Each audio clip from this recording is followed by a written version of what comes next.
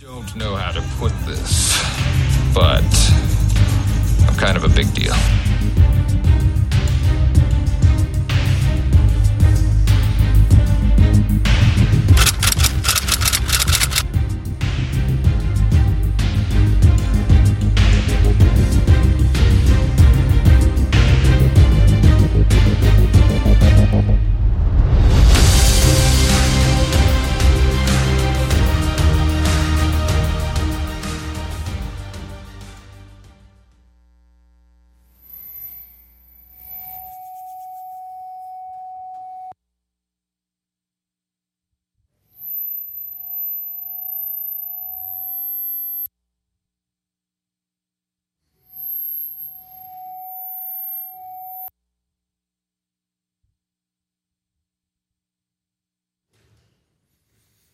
Welcome.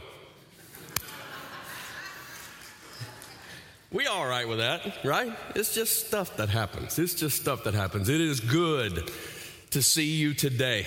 I truly want to welcome you. Thank you for taking the time to come and worship with us. If you're joining us online, wherever you may be, thanks for choosing just to spend these moments with us. Can you believe it's May? Isn't that crazy? We just started New Year. It's wild to think that we're already in May. Y'all know what happens in May? Like next Sunday happens in May?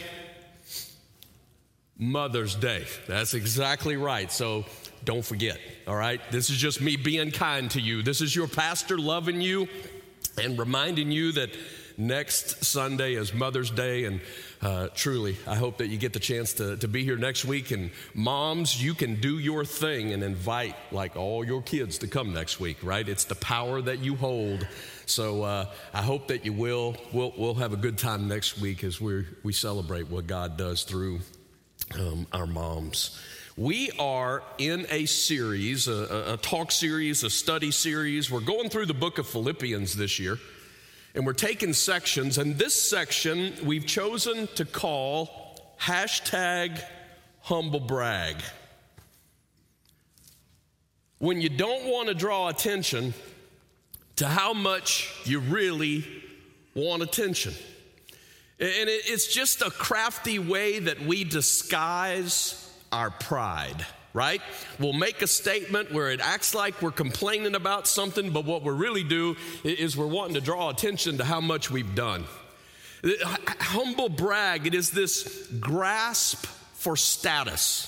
It is this need to feel or feed our ego, if you will. And in this series, we are just using this little word, a dance with pride, to recognize the impact that pride has on the relationships in our life. And so we're just kind of using some ropes, if you will, to represent when something like a humble brag becomes our approach, this grasp for status, this need to feed our ego.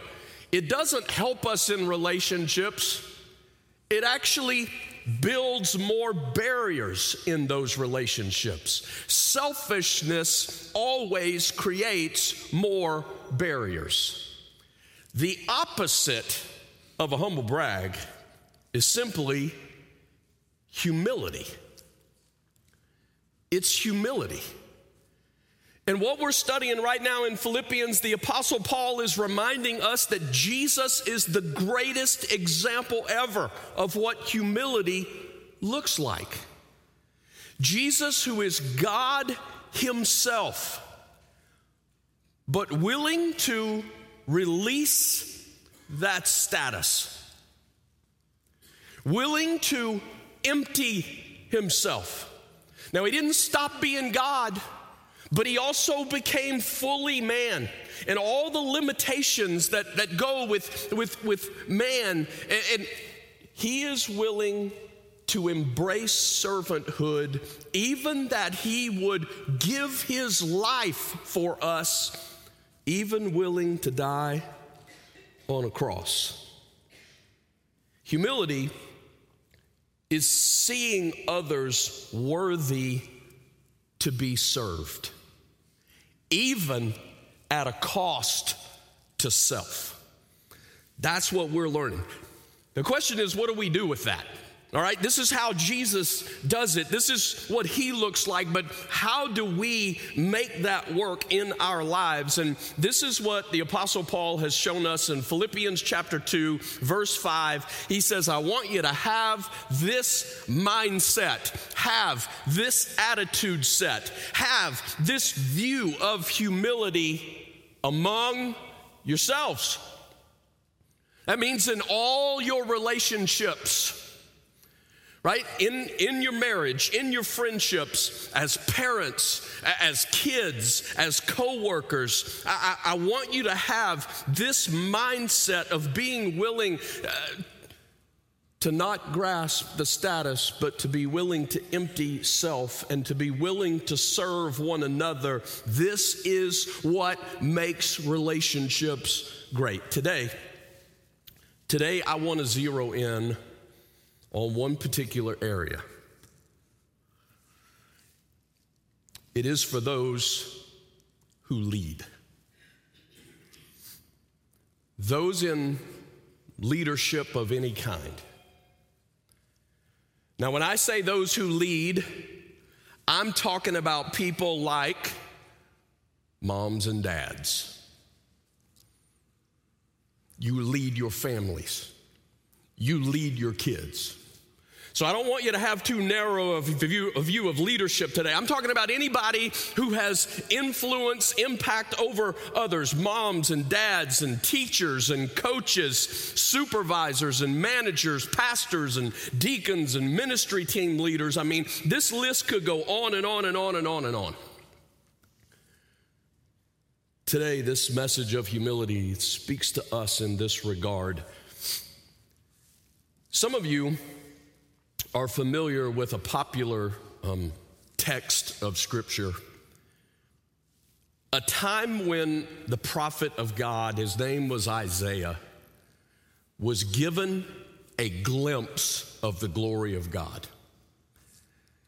And some of you are familiar with that text. Isaiah sees him seated on a throne. He talks about how God's robe fills the temple, and you have these angelic beings that are just declaring nonstop, holy, holy, holy. You remember that? Remember that story? Well, that starts this way, verse 1 in chapter 6. In the year that King Uzziah died, Isaiah says, I saw the Lord high and exalted, seated on a throne. In the year that King Uzziah died. And I have found that if you ask the question, hey, what do you know about Uzziah? For a lot of people, the only thing they know about Uzziah is when he died, Isaiah went to church. That's all we know. And so I want to start by reading some of his story to you. I'll just read for a few minutes to give you an idea about King Uzziah, all right?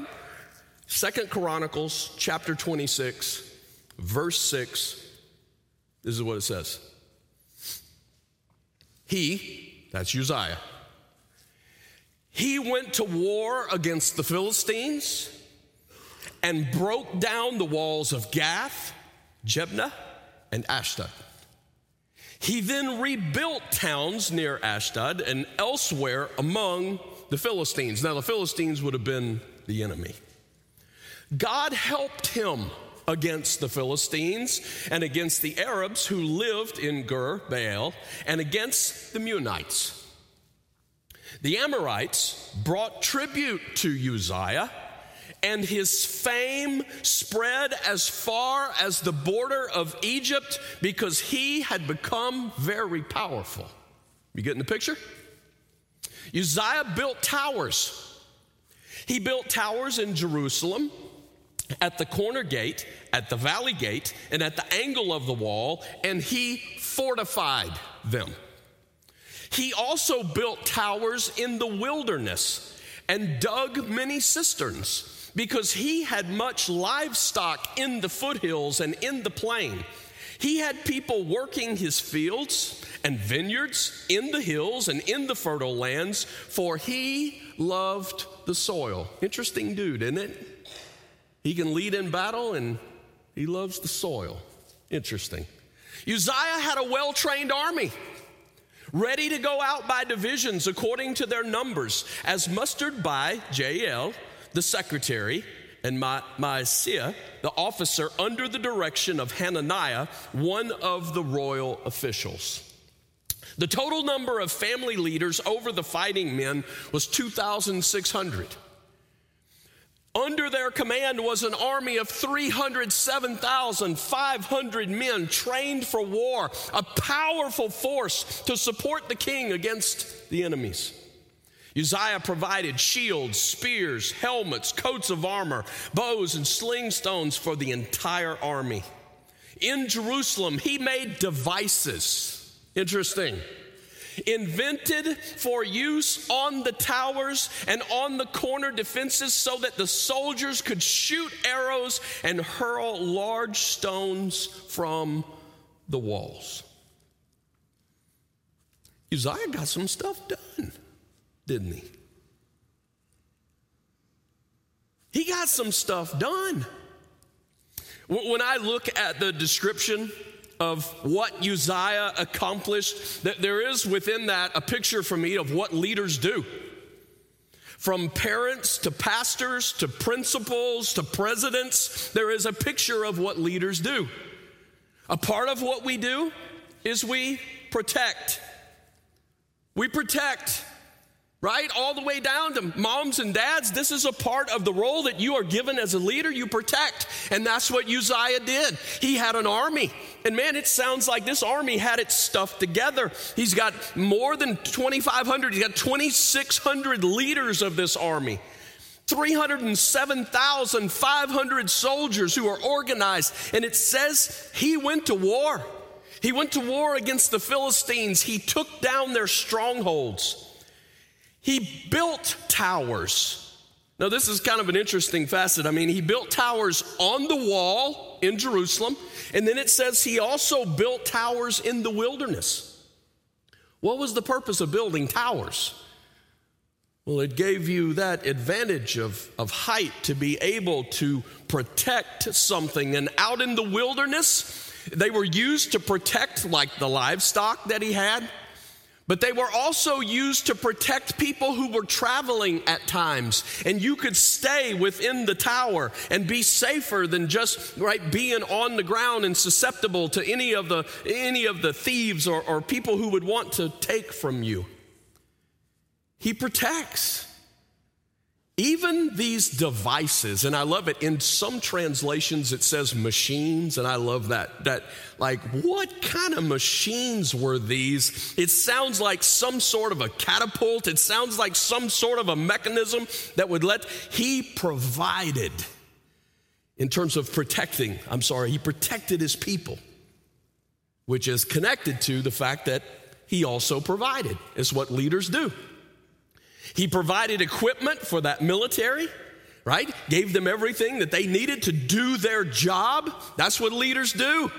You make sure that the people over which you are to care for, you make sure you provide what they need, right? He provided places for them to live, rebuilding towns. He provided food for them, livestock, fields, vineyards.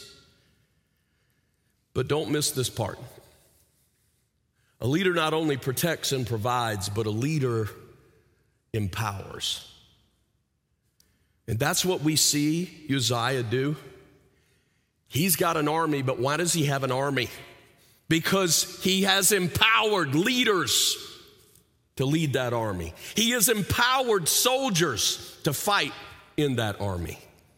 He's got workers in the fields taking care of livestock, right? Caring for vineyards. He's got people in place, empowered. He doesn't just protect and provide. He makes them a part of that process. He sees them valuable to that process. That's what all good leaders do. That's what all good leaders do. From parents to pastors to supervisors to teachers to administrators to CEOs to high school students. And you say, high school students?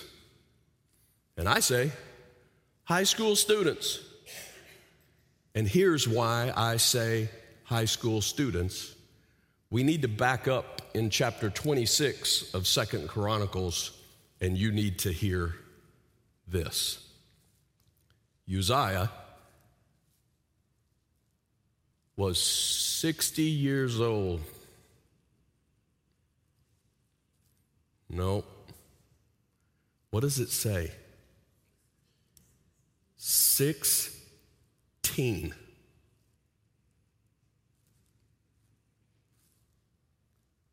Uzziah was 16 years old when he became king. It's like, you think this is before he got his driver's license or after he got his driver's license? I mean, isn't that a bit stunning? Because did you not hear what I read to you earlier about what was accomplished in Uzziah's reign? And he starts when he's 16. And what's remarkable to me is that he stays for 52 years. All of that together, like, okay, you could almost buy it. Like, he became king at 16, but he just couldn't make it work because he was so young. And so, by 18, somebody took him out and somebody else is king. No, for 52 years. Age does not have to be a deterrent to leadership. It doesn't. And if you are a young leader that hears my voice today, I want to encourage you for a few minutes. Maybe you're 16, maybe you're a little older than 16, maybe you're a little younger than 16, right? If you're listening to me and you're younger than 16, it won't be long before you're 16. Don't ever use your age as an excuse in leadership. Don't do it. Don't do it. Anytime I hear a young person use their age as an excuse for why they feel like they're not leading effectively, it is a sign that they're not yet truly strong enough to probably be leading in the area that they want to be leading. My point is, stop talking about your age when you're young and God calls you to lead in some particular area. People will follow good leaders. They will. People will follow good leaders regardless of your age. If they are not cooperating with you, it's probably not because of your age. It's because of some other factor that is at play there, that there's not trust that's built, or maybe you're not leaning into the empowering of people yet. My point is 307,500 men don't follow a bad leader into war. Regardless of his age, if he's good, they'll follow him. If God gives you the opportunity to lead somewhere, he knows your age. He knows. And when he put Uzziah in a place of leadership as king, he knew he was 16. God is well aware of that. Wherever you are placed as a young leader, God knows how old you are. Don't use your age as an excuse. If there is a struggle in leadership, just begin to ask those questions. Okay, where do I need to grow? Where do I need to learn? Because that is exactly the desire that we see in Uzziah. He doesn't act like he knows it all. And at 16, he doesn't know it all. But the truth would be if he was 26, he doesn't know it all. And if he was 66, he doesn't know it all. But at 16, this young man seems to grasp this. I want you to go to verse 4 and look what it says about him. He did what was right in the eyes of the Lord, just as his father Amaziah had done. So his dad had been king, and the text here seems to be saying that he, right, is doing what God wants him to do, just like his dad did. The only problem is, when we go back to chapter 25, the chapter before this one, we are given this picture that sometimes when Amaziah, his dad, did what he did, it says he did it half-hearted. Half-hearted. Like he wasn't all in every time with God. Sometimes he got it done, but it wasn't because he was just completely, wholeheartedly faithful and believing God. And here's what I draw from that. Here is a young man, 16 years old, who apparently can learn from the good and the bad. He learned how important it is to lead when you're listening to God and when you're following God. You do that with all your heart. And he was able to learn that out of a situation where the model that was put before him didn't do it with all his heart. Some of us have models that went before us. Some of us have dads who loved God with all their heart, and we go, I know what that looks like. Some of you have dads that did not. The point is, great leaders are able to see whatever the situation may be. They don't lead just from, I don't want to be that. I have known people who have become different levels of leadership, and their whole motivation is, well, I don't want to be like my dad. I'm saying the greatest leaders don't just operate from what I don't want to be. They operate from, I can see what God taught me through that. Here's who I want to be. Here's who I want to be. But he learned something else. Check out verse 5. Check out verse 5. So not only did he learn from his dad, watch this. He sought God during the days of Zechariah, that's the prophet, who instructed him in the fear of God. And as long as he sought the Lord, God gave him success. So not only did he learn from his dad, but he also seeks the help of the prophet Zechariah, and he says, I want you to teach me about the fear of God. Now, come on, if you don't know this, the fear of God is not simply this cringing fear that, right, God is just standing over you and just waiting to, smack you at every opportunity. The fear of God is about seeing who God is and what he does. It's about fearing God above anything else in this world. It's understanding truly who God is. When Uzziah took that step in his life, Uzziah began to grow in wisdom and in knowledge. And here's how I know that. It's because Proverbs chapter 1, verse 7 tells us this: the fear of the Lord is the beginning of knowledge, but fools despise wisdom and instruction. How does a 16-year-old begin to lead a nation? It's because he said, prophet, teach me about the fear of God. And when he knew what the scripture said about who God is and how he operates, he began to grow in wisdom and in knowledge. It means I know God's way, and I want my life to line up with how God says this should be. How cool is that? Nobody gets in trouble when they walk in the fear of God. Now, I didn't say there isn't trouble, but they don't get in trouble from him when they walk in the fear of God. But not only does he grow in wisdom and knowledge, But Uzziah also grows in courage. He's 16. He's got to lead this nation. How do I know he leads? How do I know he grows in courage? Proverbs chapter 14, verse 26. In the fear of the Lord, there is strong confidence, and his children will have refuge. When you know who God is,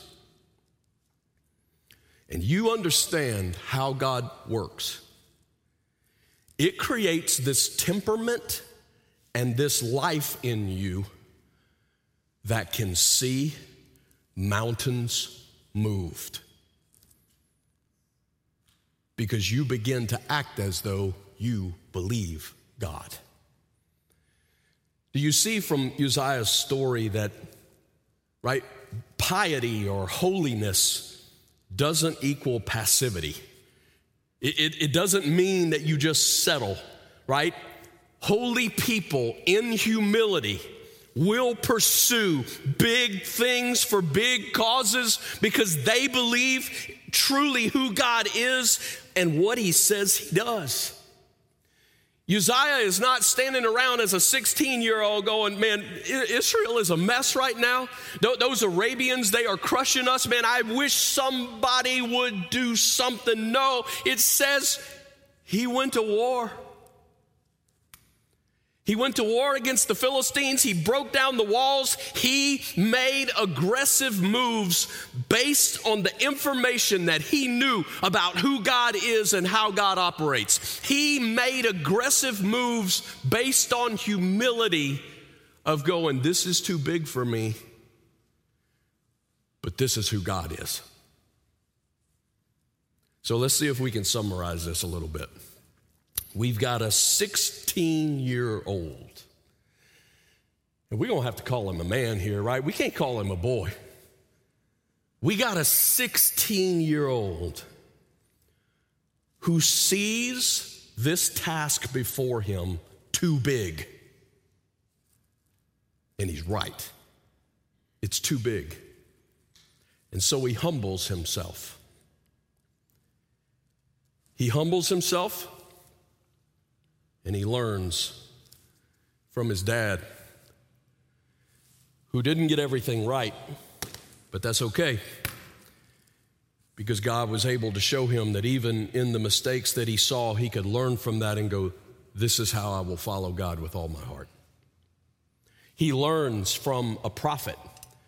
And come on, when we read about the prophets of God, we go, those dudes were bad. I mean, like bad in a good way. They are, those dudes were bad, but you understand when the king seeks the advice of the prophet, in the view of the people, he's doing something to a lesser of him in terms of earthly power, kingly power. He is reaching out to not his equal and saying, will you teach me about the fear of God? And when he does that, suddenly this 16-year-old grows in wisdom and he grows in courage. And suddenly he sees the people as God sees the people. And suddenly barriers are dropped and a 16-year-old can lead a nation. Because the barriers are being removed. And he leads. He leads. I want to ask you,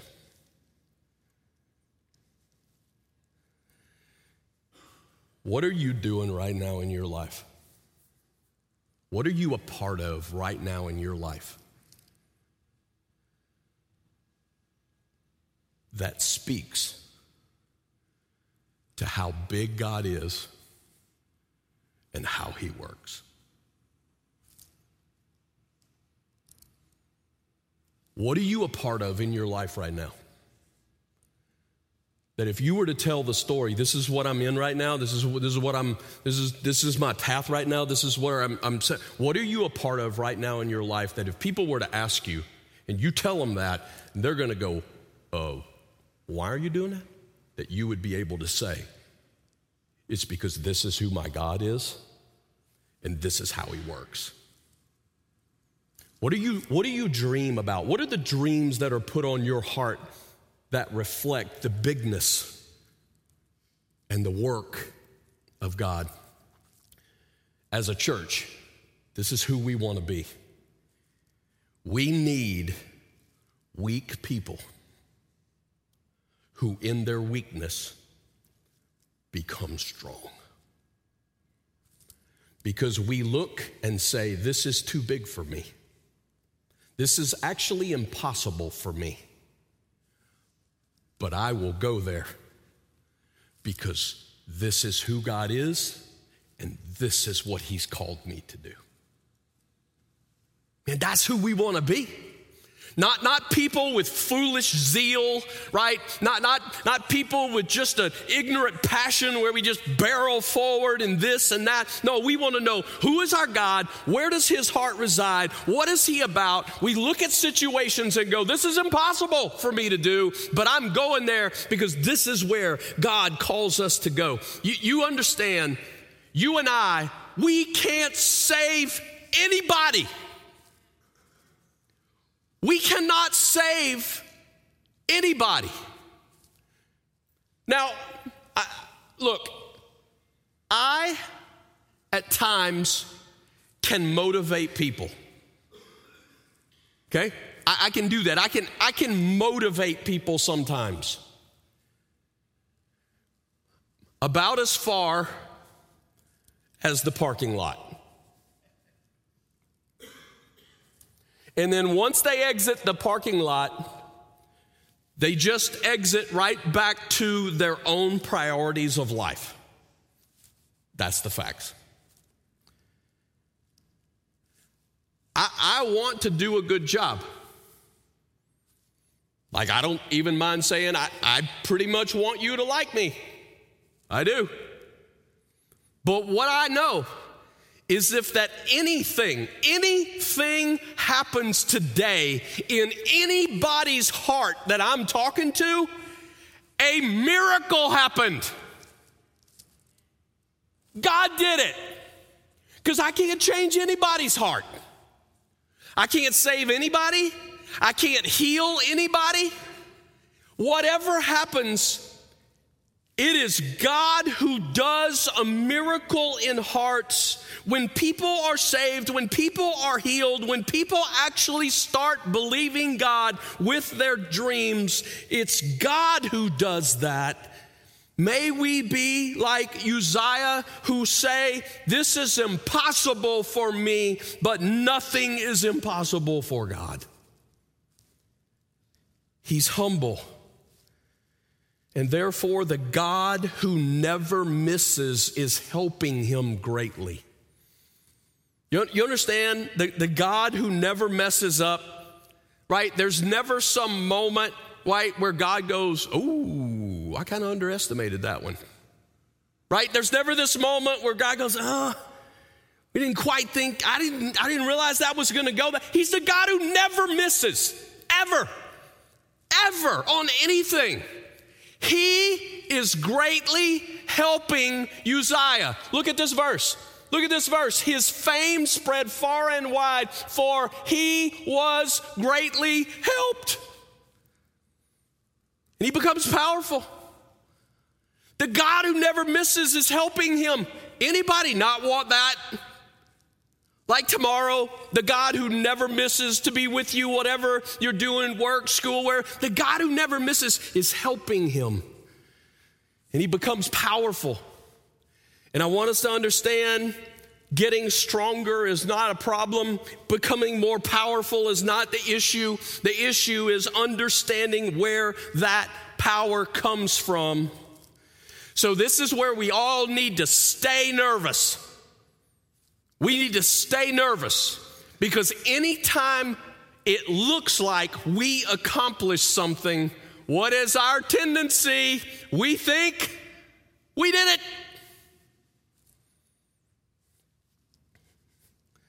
There's more to Uzziah's story. Let's read some more. Verse 16. But after Uzziah became powerful,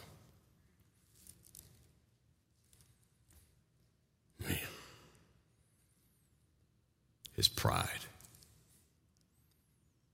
led to his downfall. Man, I wish that wasn't in there.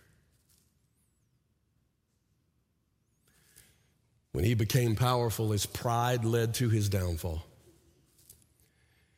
He was unfaithful to the Lord his God and entered the temple of the Lord to burn incense on the altar of incense.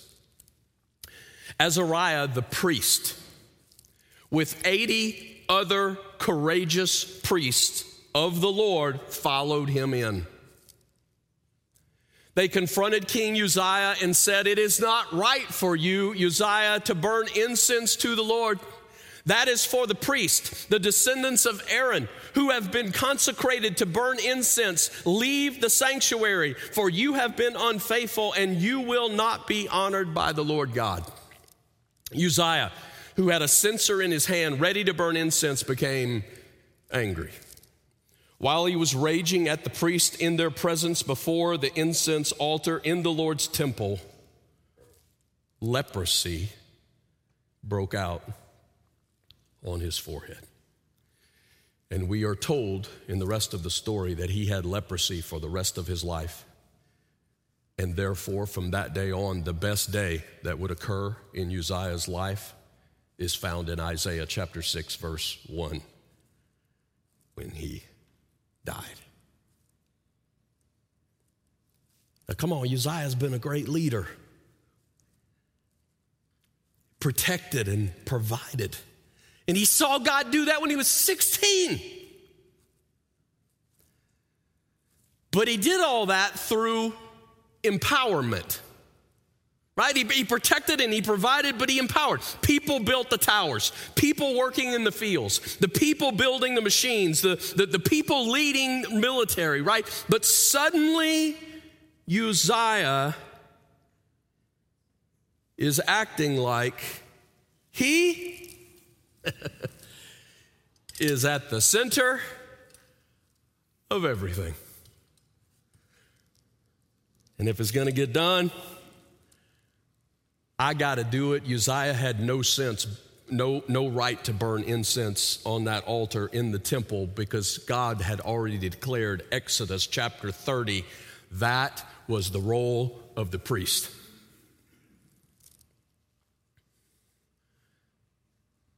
But what's the priest done compared to what I've done? Priest didn't build any towers. Priest didn't protect any livestock. What's the priest done that I've done?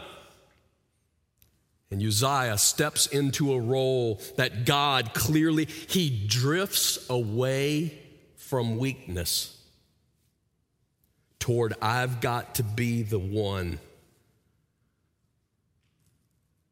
Because who else has done as much as I've done?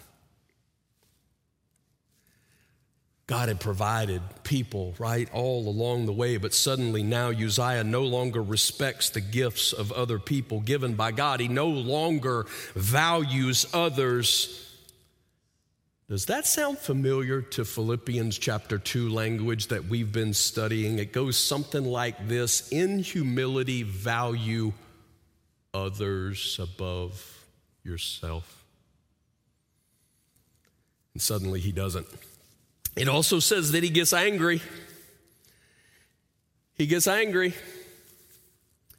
And I think anybody who leads for any length of time can relate to this,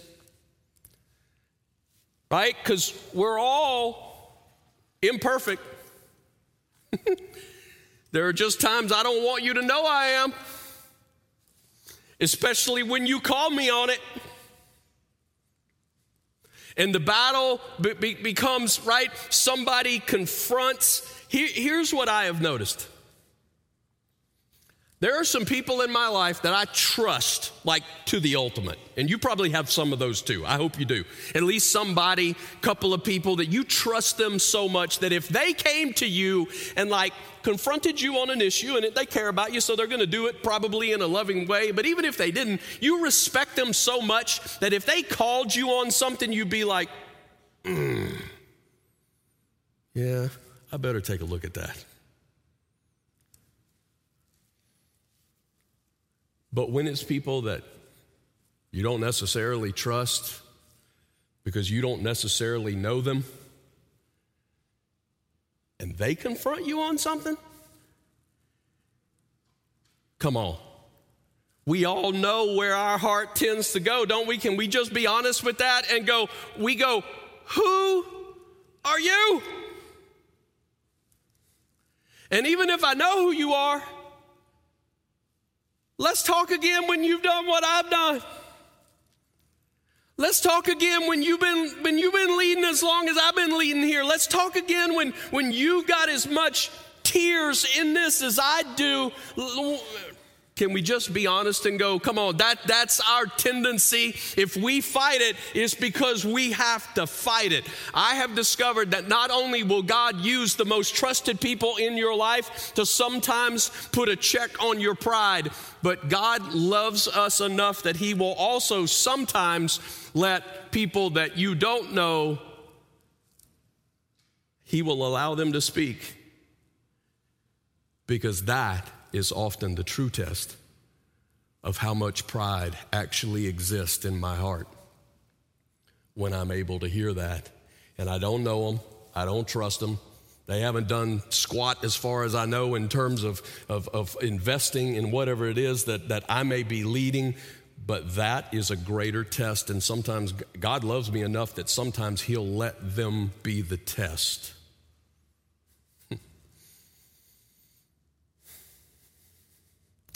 In this story, suddenly the priest is the one who's fearing God, isn't he? And I think the dude's scared.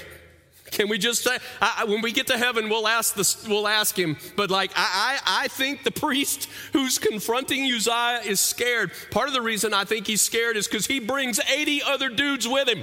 Right? He's like, come on, man. You're Bill, come on. Fred, come on, man. We all going. I'm not just going. We're all going. And he's like, Uzziah, Exodus chapter 30, man, you can't do this. How good would it have been if Uzziah would have listened? Man, what a story this could have been if Uzziah would have heard and repented. What if he would have continued to walk in the fear and the favor of God? But he didn't. He didn't. Not only did it cost him his leadership, it cost him life. So here's your charge today. Here's your charge today. As leaders, moms, dads, coaches, teachers, administrators, CEOs, right, pastors, here's our charge today. Believe big. And when I say believe big, I don't mean just randomly believe big. I'm talking about God. I'm talking about believe God big. Believe that God can do the impossible things. I'm saying, who's called to do this? You are, regardless of age. Look, who's going to believe that God really can change the heart of the worst of the worst? Like, that person in your family that everybody else has hung up on, everybody else tired of dealing with, you don't know what else to do. And maybe at this point I'm saying there's not anything else that you actually do besides continuing to declare, I believe in a God who is big enough to get to his heart. So I will not stop praying for him. I will not stop fighting for him. I will not stop looking for the opportunity to speak God's word into his heart, because I'm not going to stop believing in a God that I know is this big and loves this much. Who's going to believe? Who's going to believe for the kid in your classroom that everybody else is trying to figure out a way how to not have him in their classroom, but you believe in a God who goes after all hearts, A God where our heart is not too closed and it is not too difficult, that he is a God who pursues.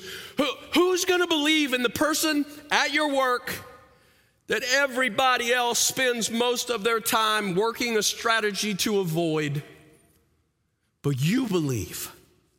You believe big. You believe in a God where nothing is impossible.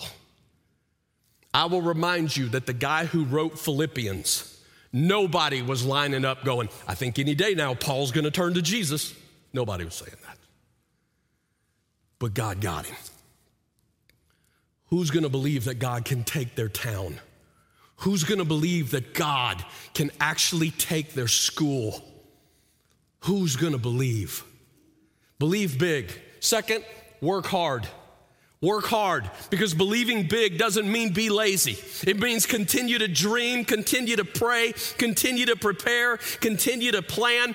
Don't you be lazy. Don't you do that to the rest of us, and don't you do that to the King who is God, who emptied himself and died for you. When you truly see who God is and you know his power, it will not drive you to just step back and be lazy. It will drive you to launch your life full on, because you believe in a God who can do all things. Third, stay humble. Stay humble. Here's where I think we fight. You stay humble. You fight it when you get to that point that you suddenly feel like you deserve something. When you suddenly feel like that you've earned something. Right? Because I'm saying if you believe big and you work hard, God's going to do some things. There are going to be some things accomplished, and those are the moments where you start to think, look what I've done. Look how hard I've worked. Look at the tears that I have shed. Here's what I deserve. Here's what I have earned. God doesn't owe us anything. He doesn't. How do you keep doing that? Jeff, how do you keep doing that? Here's how I keep doing it. It takes constantly reading it. And by reading it, I mean just like we have today, it is God's word. It is reading that truth again and again from God, saying, this is who I am and this is how I operate. Stay humble. Stay humble. You stay humble and I will exalt. That's how it works. You start fighting for the exalting, that's when things go bad. Stay humble. I have to read it and read it and read it. Daily read it. I have to pray it. Daily pray it. God, will you help us? God, this looks impossible, but God, we are leaning into you. I have to voice what I'm reading. God, help me to stay humble. Help me, though, to believe you. Help me to work hard. God, help me. And then third, you got to give credit where credit is due. And when God does his thing that you believed he was going to do, make sure in that moment that you open your mouth and you declare, it's God. It's God. He did this. Because I can't change anybody's heart. It's God. Keep reading it, keep praying it, and keep giving him credit. God's going to do his thing. Here's the little phrase for me. Will I step up and stay out of the way? And you're like, wait. Do you want me to step up or you want me to stay out of the way? Yes. That's the tension. God's going to do his thing. Will you step up and stay out of the way?